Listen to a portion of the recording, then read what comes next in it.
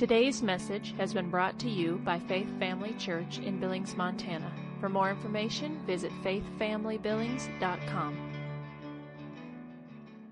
The verses we've been looking at, and we've kind of hung our hat in Ephesians 2, 20 and 21, says this: having been built on the foundation of the apostles and prophets, Jesus Christ himself being the chief cornerstone, in whom the whole building being fitted together grows into a holy temple unto the Lord, in whom you also are being built together for a dwelling place of God in the Spirit. And we've kind of keyed in on verse 22, in whom you are also being built together for a dwelling place of God in the Spirit.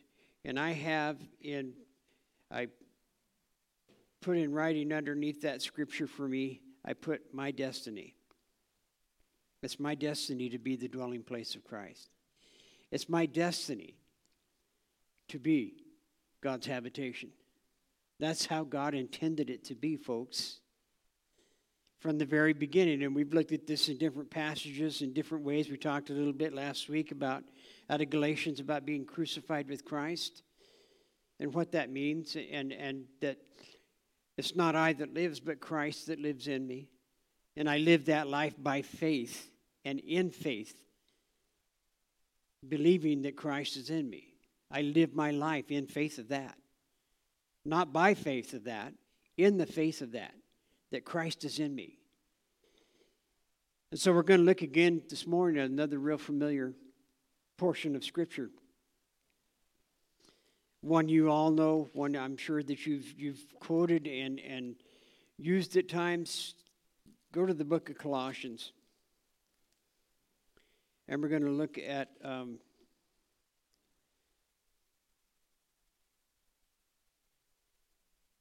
verse 26 and 27 of Colossians 1.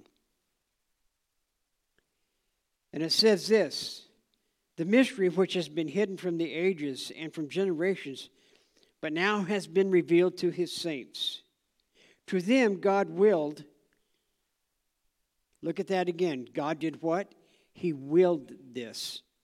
We talked about this last week, that this is the will of God. This is the will of God for us. It's for him to manifest in us and to be manifested through us. That's his will. To make known what are the riches of the glory of this mystery among the Gentiles, which is Christ in you, the hope of glory. Christ in you, the hope of glory. So as I looked at this, the word it's mentioned once in verse 26 and then once again in 27, and that's the word mystery. Now, in the Amplified, verse 27 says this: God, in his eternal plan, chose to make known to them how great for the Gentiles are the riches of the glory of this mystery, which is Christ in you, and among you the hope and guarantee of realizing the glory. Wow. The Weymouth said, to whom it was his will to make known how vast a wealth of glory for the Gentile world is implied in the truth that Christ is in you, the hope of glory. The New Living Translation says, for God wanted them to know that the riches and glory of Christ are for you Gentiles too. And this is the secret: Christ in you. This gives you assurance of sharing his glory. Those are great scriptures. And they're great ways. It gives us a great understanding about what Christ, how we're supposed to live and how we can live. And the exceeding greatness of this simple phrase, Christ in you. Christ in you. We look at the word mystery, and when we think of mystery in our way of thinking, in modern thinking, modern idea, we think of mystery as something that has no answer. no solution. Something that is dark and difficult. But that is not what mystery means here. The word that's mentioned here, it's mentioned, I think I read 26 times in the New Testament, this word mystery. And the word is mysterion, M-U-S-T-E-R-I-O-N. It means this, a matter of knowledge of which initiation is necessary. In other words, it's a word of knowledge that you have to be initiated to. Best way I can think about this is when I was in college, I was a frat boy. I was in a fraternity. Well, in order to get into this fraternity, when you were a pledge, there were certain things that you didn't know. Like, I forget ours, it was like a number sequence. And we're like, well, what's that mean? And the answer given to us was you can't find out until you're a member. So when you become a member, including all the stupidity that they make you go through to do this, you go through this rite of initiation. And when they initiated you, they would whisper in your ear what that number sequence meant, or what there was some phrase, and sometimes, but I wasn't privy to that knowledge until I got initiated into this fraternity. Then I knew what they were talking about. So it's a knowledge of which initiation is necessary. It's a secret that is revealed through revelation. A secret that is revealed through revelation. It's a concealed power or principle. A concealed power or principle. A truth undiscovered except through divine revelation. Only revealed to those that reach an area or level of understanding. In the Bible, this word means, basically, it means those truths which are a part of God's plan and can only be understood as He reveals Him by His Spirit through His Word. Truth previously hidden, which when revealed is understood by the believer. In other words, it's a secret purpose of God, which when uncovered is understood by the Spirit-led, Spirit-filled believer. That's one reason why it is so important. Now, we all know that it's not a saving grace, but this is why it is so important. This is why the baptism of the Holy Spirit is so important. This is why it is so important. Can you get to heaven without it? Of course you can. But there will be things in this word that you will not be able to grasp and understand, because what did Jesus say when he told this when he was talking to the disciples about the Holy Spirit? When he said, when He comes, He's going to reveal to you some truth. No, that's not what He said. He said He's going to reveal to you all truth. And so without the baptism of the Holy Spirit,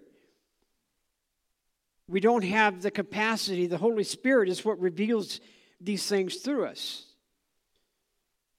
And so we have to understand that some of this stuff only comes to us if we're a Spirit-led, Spirit-taught, Spirit-filled believer. There are people who sit in church for years and never get into the truths of this, of what's for us, because of their own spiritual immaturity, and because they have leadership that refuses to teach this to them. Yeah, I don't think, well, maybe some of you do. I don't think you understand what a great privilege we have here of getting this Sunday after Sunday after Sunday after Wednesday night after Wednesday night, getting the truth of this word instilled in us. Not every church gets that. Sorry, I wished it wasn't that way, but that's the truth. Not every church, not every... I'll stop there. It refers to truth which without revelation remains unknown. Vincent describes mysterion as that which is kept hidden from the world until revealed at the appointed time, and which is a secret to ordinary eyes, but is made known by divine revelation.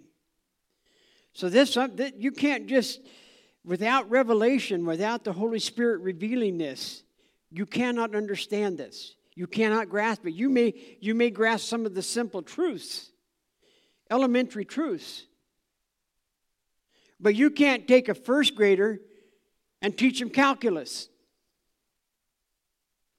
You can't. You can't take a first grader and teach them the Pythagorean theory. You can't teach them that because they don't have the capacity. Now you can teach them 1 plus 1 is 2, 2 plus 2 is 4, because that's the level of their ability to understand. I remember when I went to college, I was a goofball in high school. And so me and two of my buddies were, going to college. So we decided we're going to take a chemistry course. And it said that it required, high school chemistry. Well, we took chemistry in high school, but, and we got in there the first day of class. And that dude got up there and started writing things across that blackboard. And I was like, oh, my goodness, what is he doing? And I looked over at my buddy and said, yeah, I'm dropping this class. Because I wasn't ready for it. So what did I have to do? I had to go back and I had to take a lower level chemistry class, one that made somewhat sense to me anyway, before I could go into really what I needed to learn.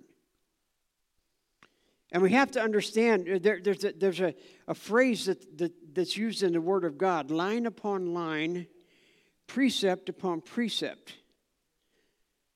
That's the process you build. That's how you build, line by line, precept by precept when it comes to spiritual things. So this word mystery, I don't know why the Lord had me spend so much time on this word, but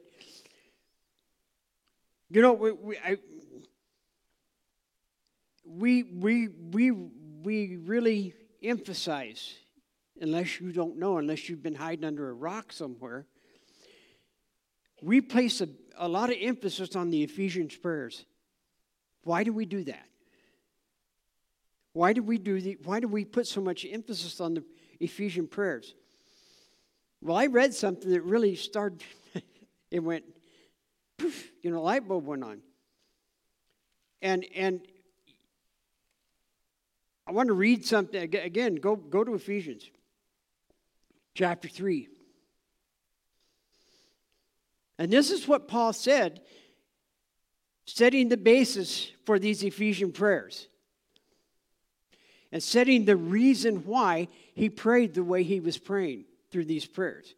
Verse 3 says this.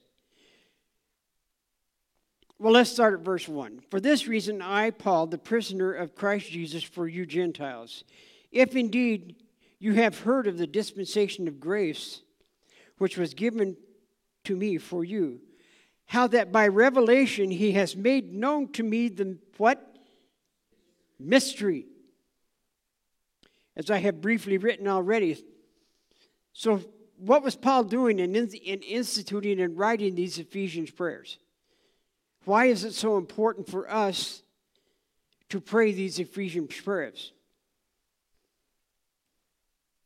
They are prayers that bring us into a higher level where the mysteries are revealed to us. I'm going to say that again. They bring us into a level where the mysteries can begin to be revealed to us.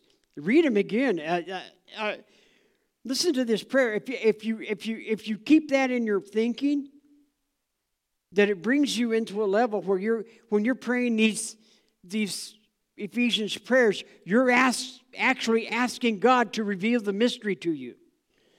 The knowledge, to open the knowledge to you. The knowledge in Ephesians 1, that the God of our Lord Jesus Christ may give you the what?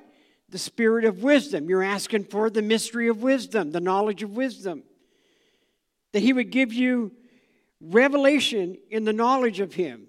There it is right there. Plain that you have revelation of the knowledge, the mystery that is in Him. The knowledge, the understanding, the power, the concealed power. That the eyes of your understanding may be opened. Enlightened, that you may know what is the hope of His calling, what are the riches of the glory of His inheritance of saints, and what is the exceeding greatness of His power toward us who believe, according to the working of His mighty power which He worked in Christ when He raised Him from the dead and seated Him at His right hand in heavenly places. So all this, Paul's praying this Ephesians prayer, that's what he's doing. He's praying that God would give us and open the mysteries to us. Open the understanding. Same thing in Ephesians 3. You read that prayer. He's doing the very same thing. That He would grant to you, according to the riches of His glory, to be strengthened with might through His Spirit in the inner man. That Christ may dwell in your hearts through faith. That you, being rooted and grounded in love, can comprehend, understand, know what it's saying. With all the saints, what is the width, the height, the length, the depth, and the height. To know the love of Christ, which passes all understanding, that you may be filled with all the fullness of God. So Paul was talking about, he wasn't, now you got to remember, and we were talking about this on the way out to training yesterday. Terry and I were about, Paul spent most of his, if you go back and you read these epistles, Paul spent a lot of his time trying to correct something that they were a group of people called the Judaizers. And they were always trying, no matter whether it was Galatians, no matter whether it was Ephesus, the church at Colossae, any of these churches, Paul was having to deal with this thing about the Judaizers trying to drag the truth of the new covenant back into the old covenant and put it back into the old covenant stipulations and regulations. He fought this constantly. When Paul did the scripture and wrote the scripture that we talked about last week, he was dealing with this. If you go back and you read, this was when he was in conflict with Peter. And he had confronted Peter about them trying to get the Jews, the new believers, to come back under the things of the old covenant. And he spent a lot of time doing this. But this mystery was not just the fact that the Gentiles were going to get saved. That was not a New Testament revelation. It wasn't. It was the Old. You can go back into the Old Testament, and it was part of the prophetic message of the Old Testament that the Gentiles would be saved. Go back. You can read it, and I'll give you some scriptures. We're not going to take time to go through them. But you can read Genesis 12, 1 through 3. Isaiah 2, 1 through 5. Isaiah 60, 1 through 3, and Micah 4, 8. These are all scriptures that show that the Gentiles being saved was not a New Testament. It was an Old Testament, part of the Old Testament prophetic message. But what Paul was talking about, the mystery, that the secret was this, that God had created and was going to create a new dispensation. a dispensation to redeem Gentiles and Jews apart from Israel's religious program. It was going to be outside of the rights, everything that Israel was trying to incorporate, and Judaizers were trying to incorporate back into the message of the gospel.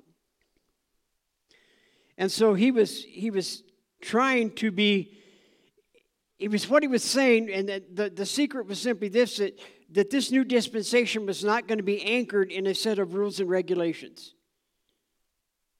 But it was going to be anchored and based on fellowship and relationship with God. Christ in you. And John 1, 2:20 and 1 John 2:20. And this is scripture, we've heard this scripture time and time again. And the first time that it really started really resonating in my spirit was when Miss Leanne was here. And she brought this up with the scripture in John, which John said what? About the Holy Spirit. You know him. You know him. Now see, we can't get to the point to where we get this idea that God is purposely withholding things from us. That God is purposely not showing us things on purpose, trying to keep things from us. Because what does 1 John 2:20 say? It says this in the Amplified Bible, but you have an anointing from the Holy One. You have been set apart, specially gifted and prepared by the Holy Spirit. And all of you know the truth because he teaches us, illuminates our minds, and guards us from error. The King James says, you know all things. So if you have that mindset that God's hiding things from you, then you're not tracking with this scripture in 1 John, which says, no, that's not the case. You know all things because you know him. Boy, some of you are looking at me really funny. It's the truth, though. It's the truth. You know the Holy Spirit. Christ in you. That means you know him. Now, I may not understand it right at that moment in a situation what I need to do, but you know what I can say? I can say, Holy Spirit, you know. And because you know, I know. Oh, come on. This has to get hammered into your spirit. Hammered into your spirit. That it doesn't matter what you know, what you face, what your circumstance, does not matter. You know him. You know the Holy Spirit. And because you know the Holy Spirit, you know that there is a solution, there is an answer. Nothing is hidden from you. So we have to understand, and Romans 11:25, they both speak to this revelation to the Gentiles. It's not God's plan to keep things hidden from you and I. Now, there may be reasons for it. Maybe we're not mature enough yet, and we haven't reached a place of maturity in Christ yet where he can reveal it to us. Or maybe it's not the season for that to be revealed to us. That happens. When it's not a season that God chooses in a certain season of our life. Have you ever been to that place where you're getting revelation so quick and so fast you're like ho, and in your spirit your head's just spinning because you're receiving so much that you can't. It's hard to keep up with it. And then there's other seasons where you're like, you know. But God knows that. See, God's got seasons. He's got times and seasons set. Revival, moves of God have been what? They're manifestations of him. Him his manifestations of his presence, manifestations of his power, but he has chosen set times for those things. Now, it would not have done any good for Jesus or the Old Testament to start talking about the baptism of the Holy Spirit. Because that dispensation, that revelation was not ready to be made yet. They could not started talking about God in you. Because what? What was their mindset? No, God's not there. He's where? He's in the temple. He's in the Holy of Holies there. But when the time came and the time was right, and when Jesus came, it was that time for that dispensation, that truth to start being revealed. How am I doing on time? Not very good. Let's move on. He says, Christ in you. We've talked about this so much, but a couple of quotes. G. Campbell Morgan said, Christ in me is the most certain thing in my personal experience. He is present in my inner life so that I have not to ascend to heaven to find him or descend into the depths to bring him up. Neither have I to go on long pilgrimages to reach him. Amid the hurry and rush of the day, Christ is within. John Walford said this, the importance of the indwelling presence of Christ has been generally overlooked in theology. It should be reinstated as a vital Christian truth. It is the proper ground for a victorious Christian experience and is the proper link between the historic Christ of the past and the Christ who is seated on the throne of God in the present and in the future. A Christian should enter by faith into the full reality of the fact that Christ is within him and is present to provide not only eternal life, but strength and hope of glory. Wow. It conveys the understanding that Christ is not the subject of faith. You understand that? Christ is not the subject of faith. Christ is the environment in which we activate our faith. Some of you are going like this at me, like my dog does when he can't figure it out. You know. Our faith is it's in Christ, but it's not. How do I explain this? Help me, Jesus. Christ is the environment in which we activate our faith. What am I saying? That means because we live, he lives in us. The essence of who he is, the essence of what he is, the essence of what he has done, that's what activates our faith. That's what causes our faith. We look at this book and we read, his stripes we are healed. So what is it? That's the healing essence of Christ. That's what we put our faith in. That's what our faith is rooted and grounded in.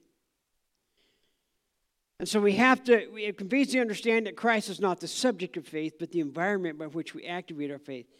Believing is done within the reality of Christ. Faith and belief comes within the reality of Christ. The reality of who he is, what he is in full, open revelation.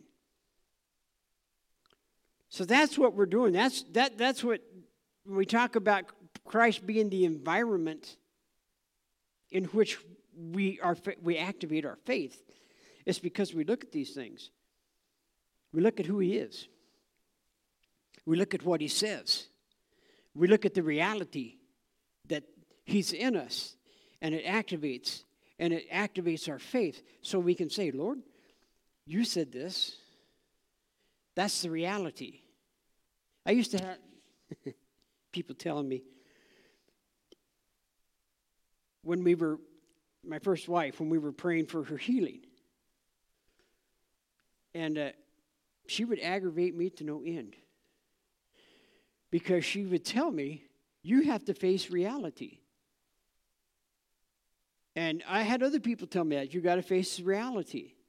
And I did. You know what I would tell them? I am facing the reality. I'm facing the reality that Jesus told me that this sickness was not unto death, but that the Son of God would be glorified and the Father glorified through him. You see, we get this reality thing all cattywampus. This is our reality right here. This is what we base everything off of. This is our faith. It's not based in circumstance. It's not based on emotion. It's not based on what we see. It's based on what this book says to us. This is the reality of Christ right here. You read this book, you get yourself into this book, you're going to understand that. You're going to understand the mysteries is going to start to be revealed to you, the reality of who He is. That's not even in my notes, but it was good. Christ in me is the most certain thing in our spiritual experience. Christ in me is the most certain thing in my experience. Salvation is important, absolutely. You don't get to you ain't even getting off a home plate if you don't understand salvation. But the most certain thing for our spiritual maturity is understanding this Christ in you.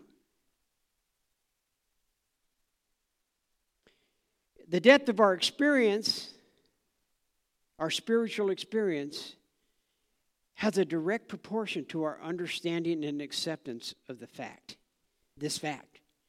How far you get in Christ, how deep you go into Christ, is in proportion to how much this truth gets into your spirit.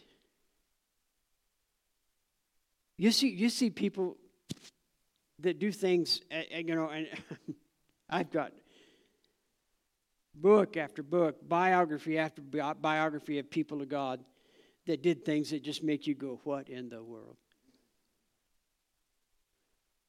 How did they do that? How did they walk at that level?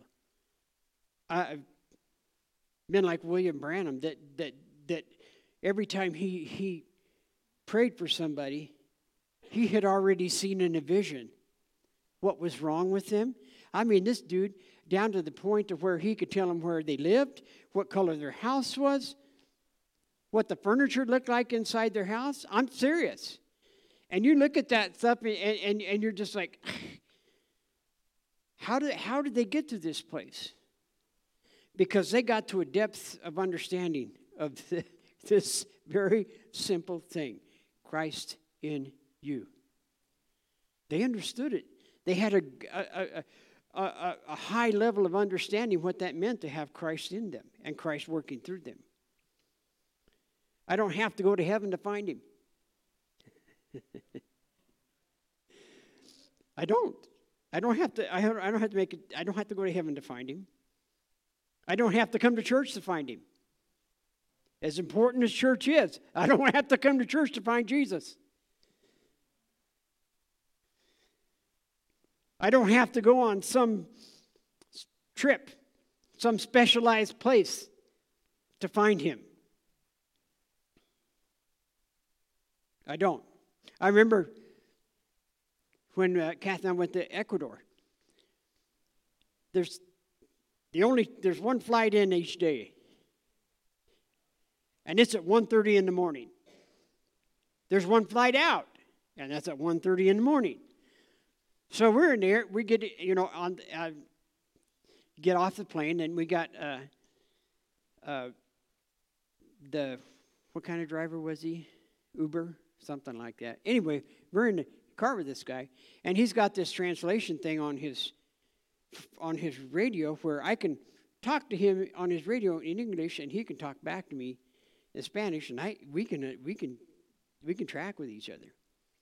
So we're driving, and remember now, this is like 2 a.m, and there was a highway, interstate, kind of like a 2-lane interstate, and I'm looking on the other side of the interstate, and there's people lined up along the interstate.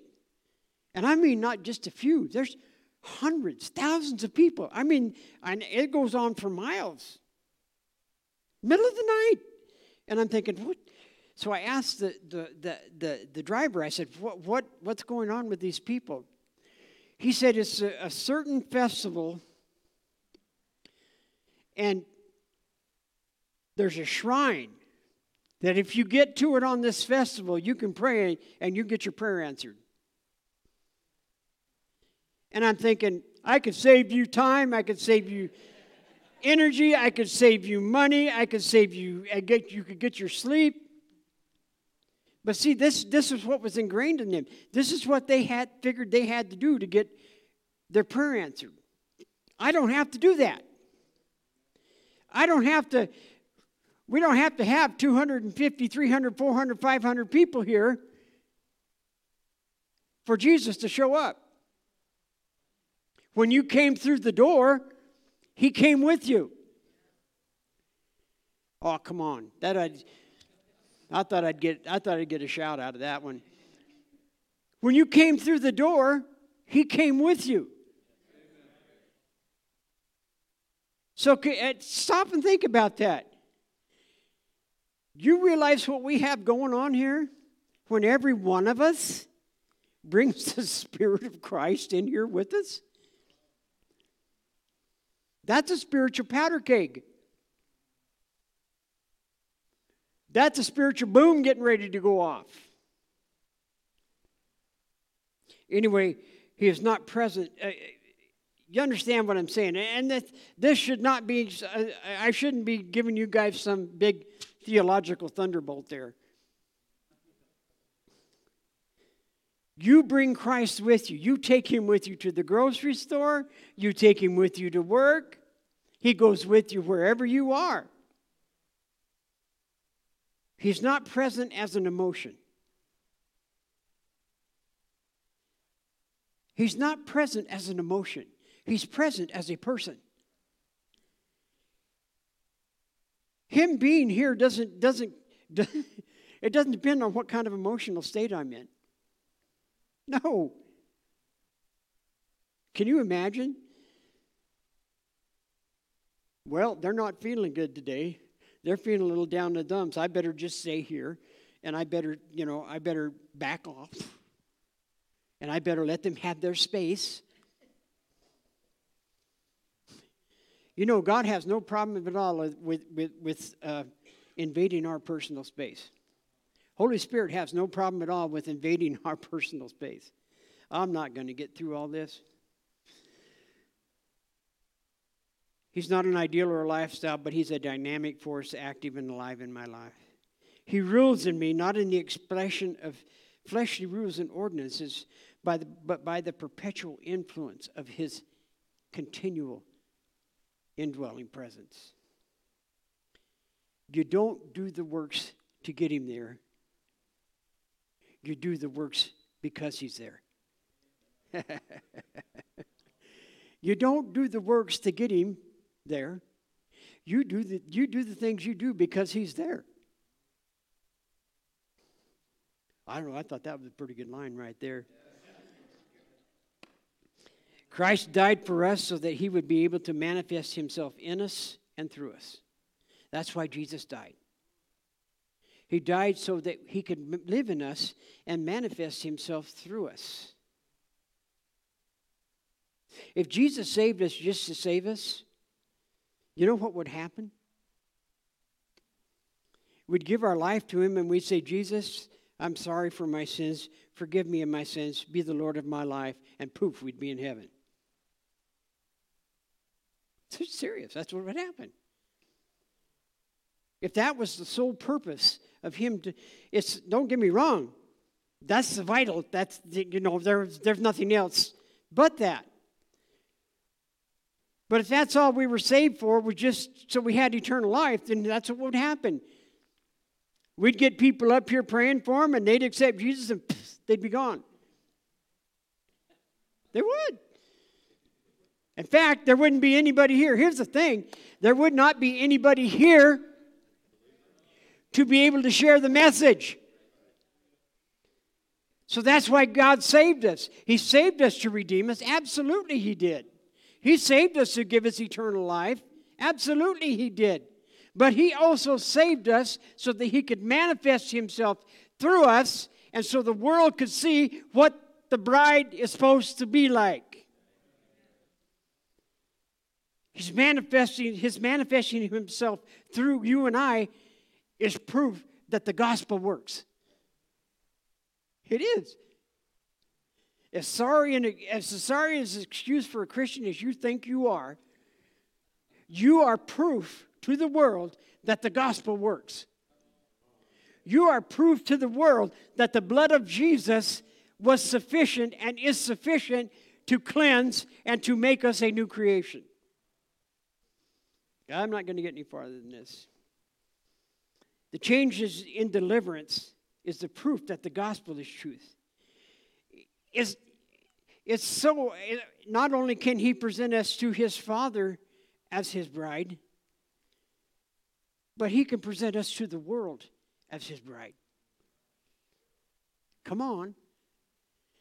We don't think of that aspect of this very often.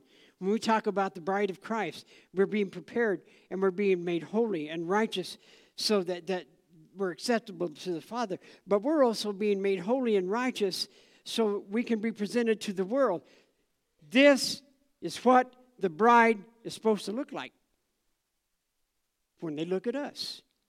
That's a big challenge. Lord, I'm not getting any further than that. I got more to do here, but we'll just take off next week with this. But if nothing else, get the understanding this morning that this does not have to remain, these things do, the truth and the thought of Christ in you does not have to remain a mystery to you. It's not some dark Twilight Zone thing, It's not. It's a truth that God wants to reveal to us. It's a truth that God wants us to walk in this. He desires for us to walk in this. He desires for us to live in this. But we have to come to a place where we're mature enough. How do we get it? You get this on your face and by being in here. That's where you get it. That's where you get the mysteries revealed to you. Thank you for taking the time to listen today. If you would like more information about Faith Family Church, including service times and location, visit faithfamilybillings.com.